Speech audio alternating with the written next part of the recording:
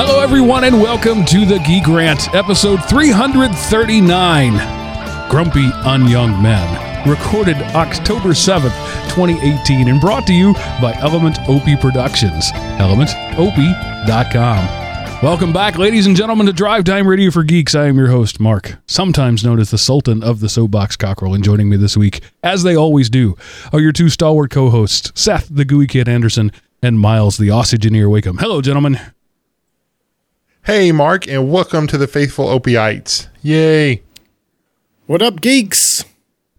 And we have a special guest, a fourth host with us tonight, and his name is Nick Hodges. If you are a fan of Delphi, you will know that name. If you're not, it's a fairly common name. Hey, Nick. Yeah, I would say it's a fairly common name indeed. Not as common as my real name, which is John, but we'll go with Nick. All right.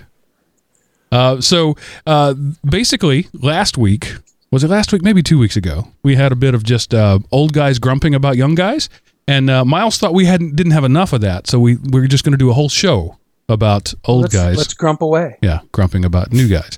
And it's a fitting that we're doing the show because I am now officially old in that I just ordered a pair of bifocals from Zenni Opticals. So you're just a rookie. I've reached the world of old guy status because I have bifocals now. I've had bifocals for a good 10 years now. Yeah.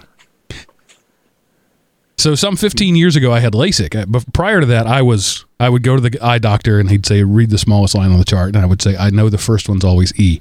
I couldn't even see the chart. LASIK brought me to 2015 and I enjoyed that for a number of years, but time marches on, age advances. I am now a bifocal guy. So there you go. My whining about being old. Oh, well, it'll work. Get off my digital lawn. Get off my... I was just about to say something just like that. And if you're not familiar with Zenni Optical, Zenni Optical, it's one of the online eyeglasses place where I got a pair of really nice bifocals for $48 as opposed to the $180 or whatever dollars that the optical centers around here, the Walmarts or whatever, want to charge you. Unfortunately, they didn't do the yellow coating that I like for my computer glasses. They don't offer that in bifocals. So, wah. But anyway, enough about that. Yellow coating? I'm not familiar with this. This is new to me. What is that? Oh, it's what I'm wearing right now. These are actually non-prescription, just computer glasses. You may be familiar with Gunnar glasses. Yeah. Blue blocking, polarized. It helps me with my eye strain at the end of the day. As I'm sure you know, Nick, sitting in front of a computer for 10 to 12 hours can be a very unpleasant experience. It can. Sitting in particular, yes. I use a ball, so I'm never quite sitting. Oh, but, look at you. There you go. Okay. But the glasses help with the eye strain. That's actually Miles turned me on to him. He's wearing the expensive version. I'm wearing the cheap Chinese knockoffs. I like Gunners. They're great. Get them at Walgreens? Where'd you get those, dude? No, you get them online. Yeah. I bought mine from Amazon. Ah, very good. Who doesn't buy stuff from Amazon? Yeah, just sort by lowest price. That's how I roll. Seth, I don't know what this means, but you said goodbye to an old friend this week. Okay, well, I waited with bated breath. A couple months ago, I ordered the Uncompromising Honor, which turns out to be the final book in the mainline Honor Harrington series that began on Basilixation many years ago. And, curse you, Steve Gibson, for getting me involved with her. So I got the last book, and, normally I'm just like a zombie and I sit up there and read it all. But this time I spread the reading out over 4 days, and I was so underwhelmed by the end of the series. It was just kind of a bummer. So the last Honor Harrington book, I would have given up just based on the writing a few books ago, but I was so invested in the characters and I so loved the early books that I hung on, and this was the last one. And much like John Ringo is good for a 3-book series, but when he tries to go that 4th book, it falls apart. Well, David Weber, I guess, falls apart after 15 or 20. And this last one, it was just like, there was just, I don't know. I guess that character has been through everything. And you're just like, oh, I see that coming. Oh, I saw that coming. Oh, I bet you that didn't happen, really. Oh, no, it didn't happen. And it's just like, come on. I wanted so much more from the end of the series. But you can tell, because this is public knowledge, he said many times over interviews that there's this one climactic battle. It happened, I guess, 5 or 6 books ago in the series, where he had originally intended for Honor Harrington to die, and instead he kept her alive, and so the other person that died felt forced, and you could tell because she has been totally out of place ever since that one battle. But yeah, it's over. Goodbye, Honor Harrington. I will probably reread the first 5 or 10 books in the series every couple of years just because I enjoyed them so much. But alas, Uncompromising Honor is the end of the line for her. And I know what a big blow this is to you, because you and Honor have spent many, many sleepless nights together. Yep. She was my girlfriend until the author took her in directions I didn't like to go, but I stuck with her, and I did make it to the end. So it's the end, and it's over. Well, I mourn your loss. I'm sorry. If there's anything I can do, if you need me to bring a casserole, just let me know. It's got to be 9 by 13, or it doesn't count. In a slightly unrelated note, Chris Evans has made a very public announcement that he is done with Captain America. So either Cap's going to die or go back to being frozen in ice or something. But whatever's going to happen, it's not going to be Chris Evans playing Captain America anymore. So I think doesn't Cap get shot, like sniped in the comic books? He's died. Yeah, but he came back from that. Yeah. Nobody's ever really dead in the comic book. He came back from that? Oh, okay. Well, yeah. Who knows what'll happen? Yeah, Bucky will pick up the shield. And comic books, schmomic books. Right. They don't care about the Marvel's cinematic universe, I guess. And then, of course, Miles, I kind of thought you would talk about this. Elon Musk opens his Twitter account and loses $1 billion. Yeah. I mean, come on, dude. I mean, first he's smoking weed on Joe Rogan, and now he's out there blasting.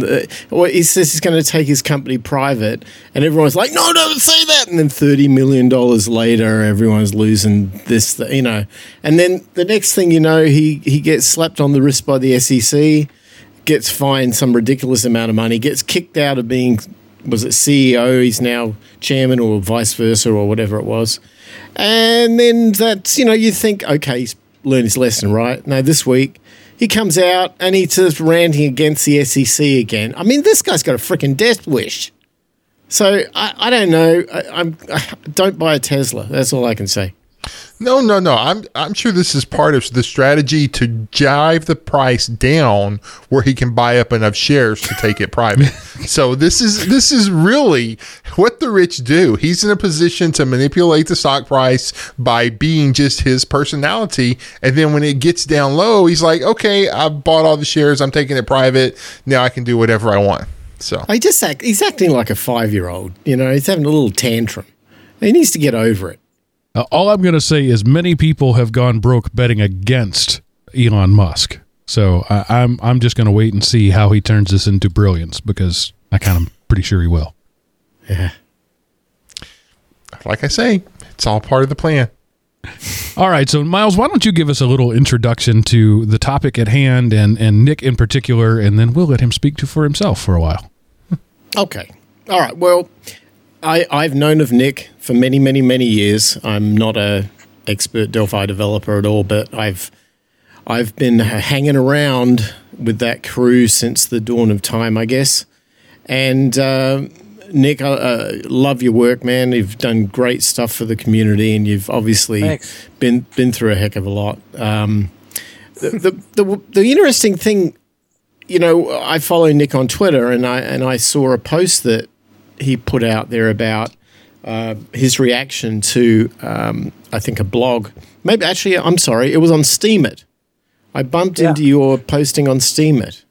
And I've been posting on Steemit a little bit. It's kind of an interesting decentralized application blogging platform, Yeah, I agree. It's great. The one thing that was really interesting about it was that, I'm 53 years old. I'm going to have to disclose age. I think actually for this conversation to be worth explaining, we may all have to say our age here, guys. I hate to say it.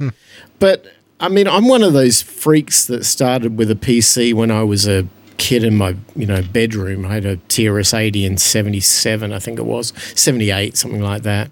And so I kind of turned that into a career. And that was fun. And now I'm in my, I don't know, waxing period. I don't know what you call it. Waning period, right? I kind of look at this whole thing and go, you know, I've got a lot of value to add here still. I've got a lot of skills, a lot of, you know, I can tell people who are junior level developers what life is like having to maintain crap code from the other guy because they haven't been through that life experience yet. And I just started to realize, you know, a lot of the people that I went through careers with have kind of long gone. I mean, I don't know, they're all selling used cars or they made a bunch of money on an IPO or something, right?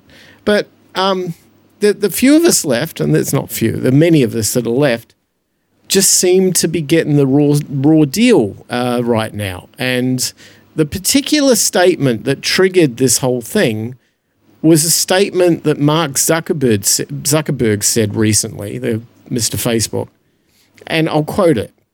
"I want to stress the importance of being young and technical. Young people are just smarter." So that's the fuming trigger. So at this point, I thought, let's open this conversation up. And Nick, your experience is epic, so you can talk to this with so much credibility. So that's where I wanted to open up the conversation. Well, yeah, I appreciate. I appreciate that. I'll confess, I'm 56, and I didn't start programming as a professional until 2000, I guess, when I was about late 30s. So it was I kind of came late to it. But you know, first of all, Zuckerberg's statement is just false on the face of it. You don't lose IQ points as you get older, at least not until you get some kind of disease that might cause that, I suppose. But you know, I don't feel any dumber than I was when I was 22. Quite the opposite. I mean, when I was 22, 25, I was as dumb as a brick, at least from my perspective now at 56. So I don't really see how I refute the notion that that they're smarter because they're younger. I mean, they may have more energy, or they may be able to stay up all night better, but I'm not going to argue that staying up all night is the best way to write code. So I don't know. I think that's what set me off, was that statement I read by him, and then I wrote the blog post. And you mean the best code doesn't come from Mountain Dew fueled delirium? I'm going to argue that no, it does not. I'm going to argue that that's probably the worst kind of code you want. But the thing is, you're so delirious, it looks like the best code ever. Well, you're creating so many problems, it's going to be the best code ever, right? This is so beautiful, man. No, I don't buy that. I don't buy that stressed out, overworked programmers do best work. In fact, I'd argue exactly the opposite. I'd argue that if you're pressing your folks to work more than 40 hours a week, every week without fail, then you're going to end up with some real bad results, not good results. I mean, you got to be able to think clearly to write good code. And if you're just flailing away writing crap, you're going to end up writing crap. That's been my experience anyway. Maybe other people have a different experience. Maybe caffeine-fueled late-night sessions bring out the genius in us, and I've just missed out on that or something. I don't know. I think it's also important to add to this that the average age of these Silicon Valley companies is ridiculously young. I think it's Facebook and Google share average ages in either the late 20s or very early 30s for all of their employees combined. And that's just very, very, very young. An interesting adjunct to this was a very good friend of mine who's an aeronautical engineer, a very smart one. Now, he's about my age. He's from Australia as well. He got asked by Google to interview for a job, which they were working with one of the, these Google Ventures. They own these sort of startups that are out there. Well, these guys had created some sort of a pilotable drone plane that they were trying to, work out and get the bugs out and so on. And they had reached out to this friend of mine and asked him to come and interview for a job at Google. So they flew him all the way across the Pacific and put him up in some nice hotel and sent him down to Google to interview. And he did the interview and he thought he did very well. They seemed very impressed, and he had certainly could do this work without any problem at all. Anyway, they sent him back, so back over the Pacific he flies. He gets back to Australia, waits like 3 weeks, gets a nice little email saying, "We're sorry you didn't get the job." And he's like, what? How many aeronautical engineers that know this sort of technology are out there? As it happens, too old. And I know it's easy to say, maybe he's just whining about the fact that he didn't get the job, but he knew right there and then when he walked into the interview room that he could have been the father of everybody interviewing him, and it just was not going to fly. And Nick, you worked up there in the valley there for some time, right? I mean, you know that culture. Yeah. Is that what's happening out there? I didn't experience that myself. We had some mature developers working on the Delphi team when I was the R&D manager there, but I don't doubt that guy's story. Let's set aside the legality of such a decision. If they talked about how old he was, that's immediately a actionable tort. You can't mention how old somebody is. You're not even allowed to ask them how old they are. There's some arcane rules and laws about how old you can be and whatever with regard to mentioning someone's age. But, obviously it seems to me in that situation, Google made a bad decision, passing up an obviously capable candidate simply because of the guy's age. I guess I'm biased. I'm an old, gray beard developer, as they say. And, I think old gray beard developers can do a great job. I don't feel, as I said, I don't feel any dumber than a 28-year-old. As a matter of fact, I feel like I've got a lot more experience and savvy than a 28-year-old does. And that's been my experience where I work now. We have some 28-year-old developers who are great. They're great guys, great gals, hardworking, do good work, but they just don't have the depth and breadth of experience. And so we have a good mix of older and younger, and I think it works really well. Now, just to add some context to this discussion, that quote from Mark Zuckerberg, "People are just smarter," was in 2007. Zuckerberg is 34 years old today. So let me do some math on air. I'm not my strongest suit. But if he's 34 today, that was 2007. That was 11 years ago. He was 23 at the time he said that. What 23-year-old doesn't think he's the smartest person in any room? That's a good point. I would wonder if he would still say that today at 34, and certainly in 10 years at 44, I bet he wouldn't say the same thing. I think his actions are louder than his words. To admit he's dumber. Yeah. Yeah, well, that's the whole thing. Yeah, is he going to have to admit that did he get dumber, or it was the last generation? Is his generation now the exception, and young people aren't just smarter? It was just his generation that was smarter. I tend to want to, in much the same way I didn't want to crucify a Supreme Court justice candidate for what he said when he was 18. I don't want to crucify Zuckerberg for what he said when he was 23. That's a good point. Yeah. But at the same time, there definitely seems to be a bias toward young in the tech field, right? And we all kind of got our jobs because we were the young hotshots. I don't think I would be in my career today where I was if I wasn't the young hotshot 20 years ago. Right. That's a good point. I don't think that there's anything wrong with hiring young hotshots. Don't get me wrong. I'm not saying don't hire young hotshots. I think what works out best is kind of a mix of cool and steady hands of the older guys, older people, and some of the enthusiasm that young people can bring. And then I just committed the error that I berated the other guy for, is that young people bring enthusiasm, but that doesn't mean I'm not enthusiastic. I'm very enthusiastic about software development. I was at Tech Bash, this conference in the Poconos this past week, and I loved it, had a great time. I was fired up, and I gave a few talks there, and I attended a bunch of great talks. And I would put my enthusiasm for software development up against any 25-year-old, So, I don't know. Tough to say.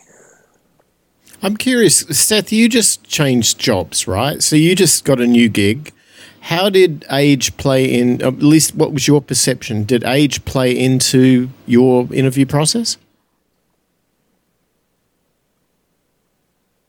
Did we lose Seth? I think maybe we have. He is unresponsive. We've either lost him or he's completely catatonic. I don't know which. Can you hear me now? Oh, yeah, yes. there we go. Mr. Okay. Verizon. Yeah, I've been in and out for a bit. Sorry. Okay, let me repeat that. I was asking whether or not your interview process for your current job, the job you just got, whether age became a factor or whether you felt that maybe it was a factor? For me, no. Yeah. Not really, because but I am one of the older. Well, I'm in the top half of the age bracket there. So Okay. just interestingly, I'm a corporate guy now, and I am at a certain level in my job, and there is a position equal to my level available right now, and the front runner is almost 20 years my junior, and I find myself thinking this young guy shouldn't be at the same level I am, and then when I force myself to think about that, why do I think that? Is it because he can't do the job? Well, no, that's actually not it at all. Is it because he doesn't have the experience? Well, maybe. Is it just because I think young guys should be below me? I think maybe that's what it is. So, I want to acknowledge my own with bias in that situation. Well, I'm a firm believer that while you may not be able to teach old dogs new tricks, you can teach old humans new tricks. That I'm not going to argue that the older you get, the less likely you are to learn something new. I think that's total baloney. I think some people get older and grow disinterested or whatever, but that's not any different from anybody at any age, really. But I know what you feel. I sit in rooms all day with kids. Yeah. Programmers, people that I'm working with that I am old enough to be their dad. And that's cool. That's great. They're great guys. Great. We have a couple women too, which is also good. And it's just kind of weird when you realize that you're working with these guys side by side and they could be your kid. They're not that much older than your oldest kid. Interesting thing happened to me this week. I've got a client here in Phoenix, and they're a medical billing company. And it just so happens I wrote all of their software for them that runs their business. And they grew from nothing to, 100 people, and they've done very well. They came to me. The software is kind of older now, so it's mature, it's in maintenance, so we don't do much with it. But they came to me and said, we're thinking about hiring a junior developer. What do you think? And I'm like, well, you can do what you want to do, right? But at the same time, I said, well, what exactly are you looking for me to advise you on? And I think what they were trying to say was, we think that we can bring in somebody cheap and sort of groom them and grow them through the company. And I said, well, I would say if this is your first software developer that you're hiring for the company, you probably don't want to go with the junior. And the analogy I drew was, it's like the apprentice needs a mentor, and that person then can progress after they've been properly trained into kind of a journeyman and then into a master over time. But you can't expect to throw a junior developer into a company and burden them with, a company making, $100 million a year and expect them not to screw something up, which will have significant financial downside to that company. But the funny thing is, the people who are asking me this very question were 30-something-year-old guys too, who were juniors when they founded the company. So there was this attitude like, well, we didn't know squat when we founded the company, but we've built it up to this. So if we hire somebody who doesn't know squat, they'll just do that too, right? It doesn't work like that with engineers. Somebody's got to teach you. Yeah, good software comes from knowing solid, proven software methodologies. And knowing proven solid methodologies comes from applying solid methodologies. And applying solid methodologies comes through experience. And a junior without any adult leadership, as it were, is probably going to have a harder time figuring out what those sound methodologies are than someone who's got an excellent mentor to lead them into their middle years and their senior years. What would you say is a reasonable amount of time that somebody should go from kind of zero to hero as a software developer and progress through that? I'm going to say, like, it'll take you a good 8-10 years to be somebody who is no longer somebody who's a real junior programmer. I know when I started, it took me a long, long time to get to the point where I felt like I knew what I was doing. And writing professional, that was me writing shareware back when I was in the Navy, and doing it on the side. And it took a lot of study and work. And I didn't have somebody that I could turn to and say, well, I guess I did. I had CompuServe forums, but, you didn't have that person there who's working with you and who has a vested interest in your progression through your career. So I'm going to put it at 8 to 10 years before I would say somebody could qualify as a senior developer. Yeah. To quote one of my favorite scientists, Niels Bohr, an expert is a man who's made all the mistakes which can be made. That's how you become an expert, is you screw up a lot. Yeah, what's that saying? It says, experience comes through good experience, or knowledge comes through bad experience. I don't know what it is. What's that thing? Experience comes through poor judgment, and poor judgment comes from poor experience.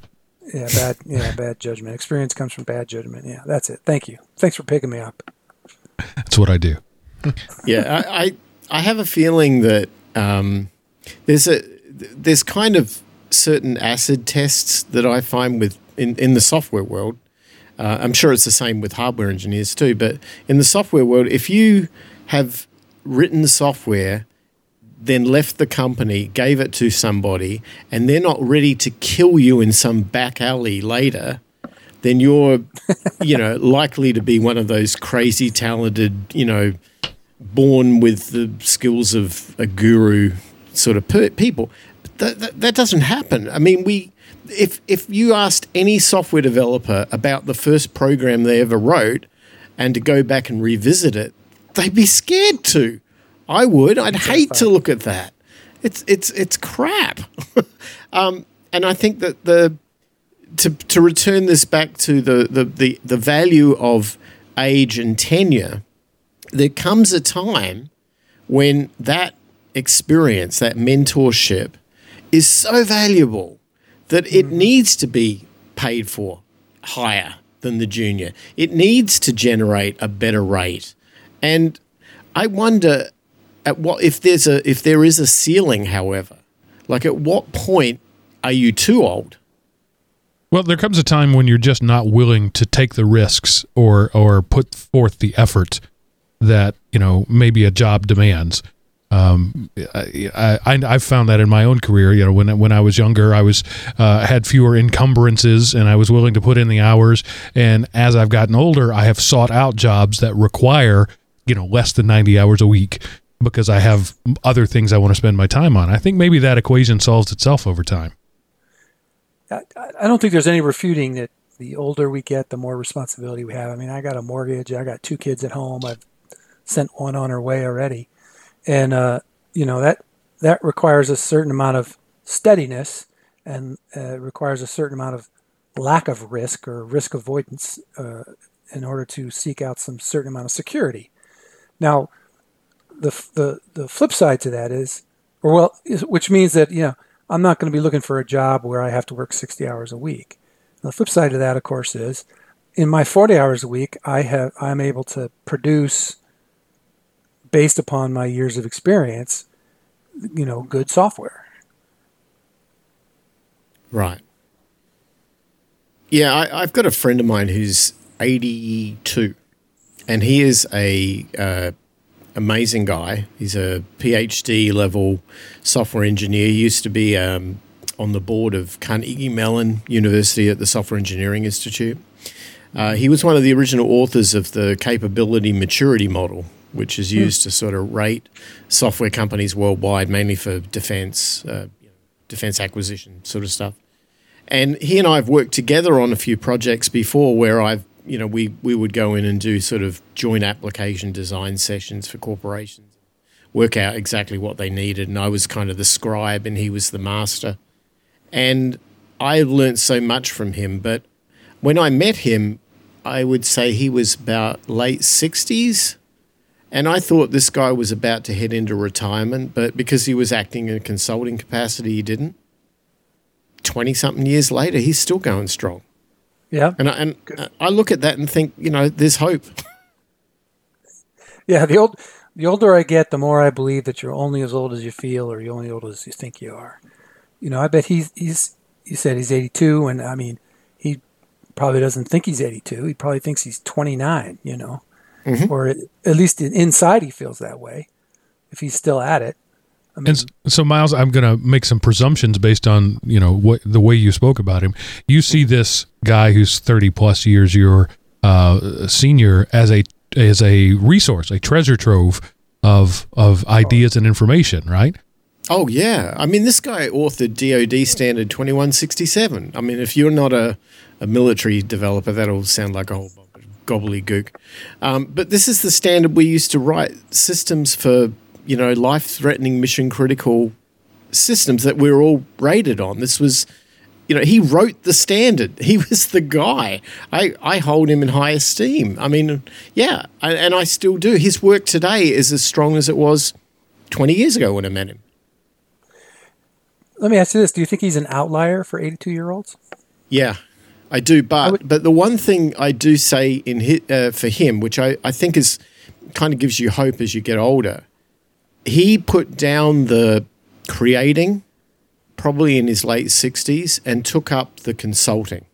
Mm-hmm. And that tends to be, I mean, I guess he sort of said, look, my life experience, what I've done, what I've seen, where I've seen things work, where I've seen things fail, my value add at this point in my life is better to mentor, teach other people, particularly, speaking in large conferences, groups and so on, that became, his world. And yeah, the good thing is you don't have to sit there for 80 hours writing code all the time. The bad thing is you're sitting for 80 hours on a plane as they send you to Beijing to talk to some company or to India or to Buenos Aires.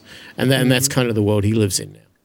Well, I kind of asked if he was an outlier because I think there's outliers on both ends. You always think of a guy like Anders Heilsberg, who was 19 writing the Turbo Pascal compiler.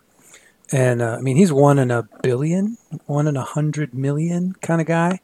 And then there's this, all of a sudden, I can't remember his name, but the guy who wrote Ethereum. Oh, Vitalik. Vitalik, he's only 20, and he wrote Ethereum.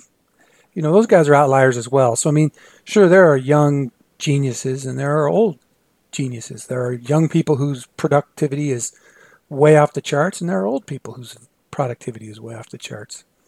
And then there's middle-aged guys that are worthless. Good point. That's absolutely true. I mean, there's, young guys that are worthless and there's old guys that are worthless. So, I think that your age doesn't have to dictate the kind of developer you are, not by any stretch of the imagination. I guess that's what I'm trying to say, no matter whether you're old or young.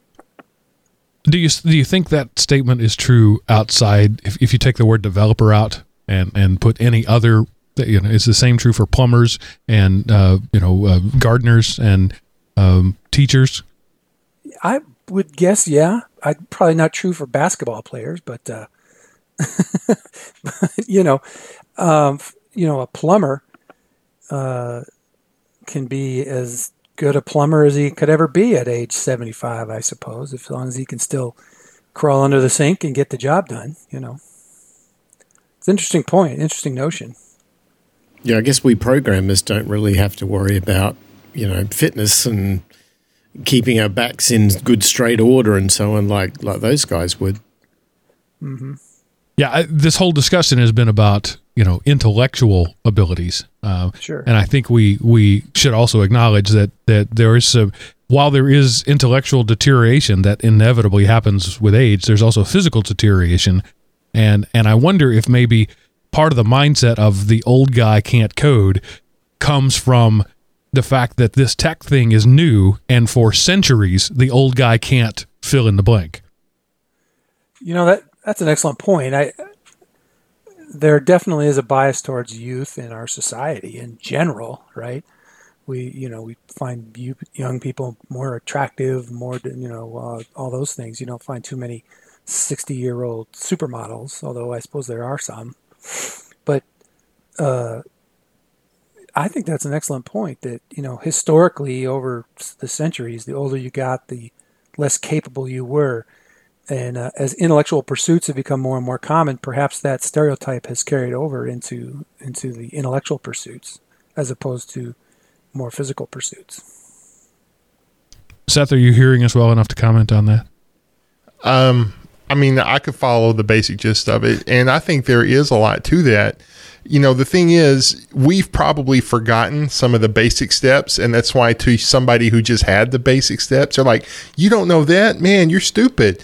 And so, the things that we have forgotten should be more than offset by the things we have learned.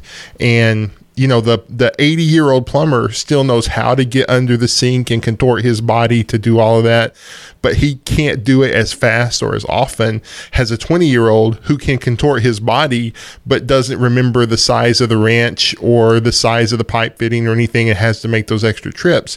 And so the 80-year-old still has the mental ability but has lost some of the physical, whereas in coding, you can still type, and maybe you can't type as fast, and maybe you can't work as long because you'll just fall asleep and hit your head on your keyboard, but you can still do it. And the knowledge of the best practices that you don't have to think about because they've become mental muscle memory will offset somebody who can type 100 words a minute and can stay up 48 hours straight, but has to constantly Google how to do this and how to do that.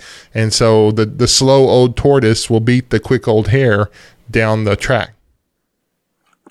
Yep, that's right. Youth and inexperience was always overcome by age and treachery. Well, okay, there's another thing that's going on right now, which I've noticed, and I'm not sure if you guys have seen it the same way, but when it came to software development, there used to be your investment of time and energy was often your knowledge of the language you were coding in the same way that, we speak different languages and some are more advanced than others. With coding, a long time ago, I'm thinking about 80s maybe, coding languages were a thing you did every couple of years. You learnt BASIC, and then you learnt Pascal, and then you learnt C, and then you learnt whatever. And that was how you advanced. You grasp a new language, a new dialect, a new technology. And every time you'd take on a new language, it was like, okay, stop everybody. We're starting from now. And then you just go. And nobody was more experienced than anybody else because we're all starting from a reset point each time. So we don't have that happening these days as much. We do in some, like web development, you got different frameworks and different versions of JavaScript and different, that sort of thing, right? And there is a reset that goes on. But it's almost like what I've noticed as a developer who programs in, half a dozen languages, I can get continuous longevity out of that. But for the new guys coming out of the gate, they want to pick the new cool thing, whatever it is. And the new cool thing is really there because they want the reset point. They want to start at an equal level to everybody else and show their true colors.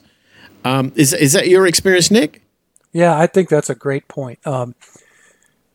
There's definitely a sense of new and shiny, pretty in the software development world where people are always seeking out the new and latest and greatest thing. I mean, we fight that in the Delphi community where people think Delphi is sort of stuck back in Delphi 7, where there's no generics, no anonymous methods, no lambdas, whatever kind of thing. And then they sort of lose touch with the language and the language gets frozen where they think it was. And then they move on to something new like C#.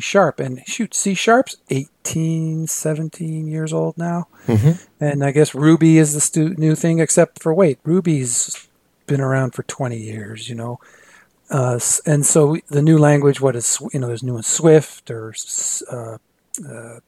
Rust, functional programming. All those things are always new. And I think there's definitely the sense of new and shiny. And I think part of that is that very good point you made, which is that everybody wants to start out on a level playing field, especially if they're behind on another playing field. That seems like a nice logical place to wrap this up. Okay. So I'm going to give 30-second rebuttal. Anybody have anything else to say about that? I guess not. All right. I'm good. Nick, we literally gave you the last word, so there's that. Thank you. So I guess that means there's nothing more for me to say except, Seth, what happened this week in history? All right, Mark. Well, I wanted to let you and all of the faithful Opie-ites know that on October the 9th, 1876, the first phone call over outdoor wires was completed. So in 1876, Alexander Graham Bell and Thomas Watson demonstrate the first two-way phone call over outdoor wires. Bell and Watson made their call between the cities of Boston and Cambridge, thus ushering in a new era of communication. And that happened this week in history, Mark. And now back to you. And so all of this began, everything that we're talking about, this whole internet thing. Here we are, some 200 years later, not quite, 150 years later, having a conversation face to face with somebody miles away over essentially outdoor wires. Yeah, but they didn't have the presidential alert system like we got now. Yeah, that's true.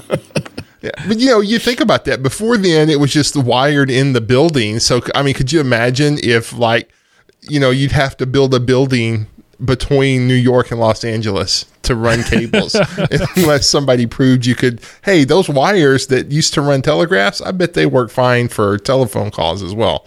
So got to start somewhere. Yeah. And early in the days of the telephone, they were just stringing the wire from tree to tree. Nobody even thought about putting on up a pole. Things have changed. Now we have satellites in space, man. All right. Now, Seth, what do you have to tickle our fancy this week in the random category? Okay. I came across this site just today. There's a website called 5 Second Films. And so they tell a story in 5 seconds. And so a lot of them are just YouTube videos collected at 5secondfilms.com. This one is Timmy's Dying Wish, and it's actually pretty funny. So if you go click on there, Timmy's Dying Wish to Make-A-Wish Foundation, and then, there's lots of other films there. That's not the only one, but just I thought it was pretty funny. So there you go. We usually, these are typically time wasters. This is very small time wasting. 5 seconds. Right. Well, but there's a lot of them. So quantity over quality.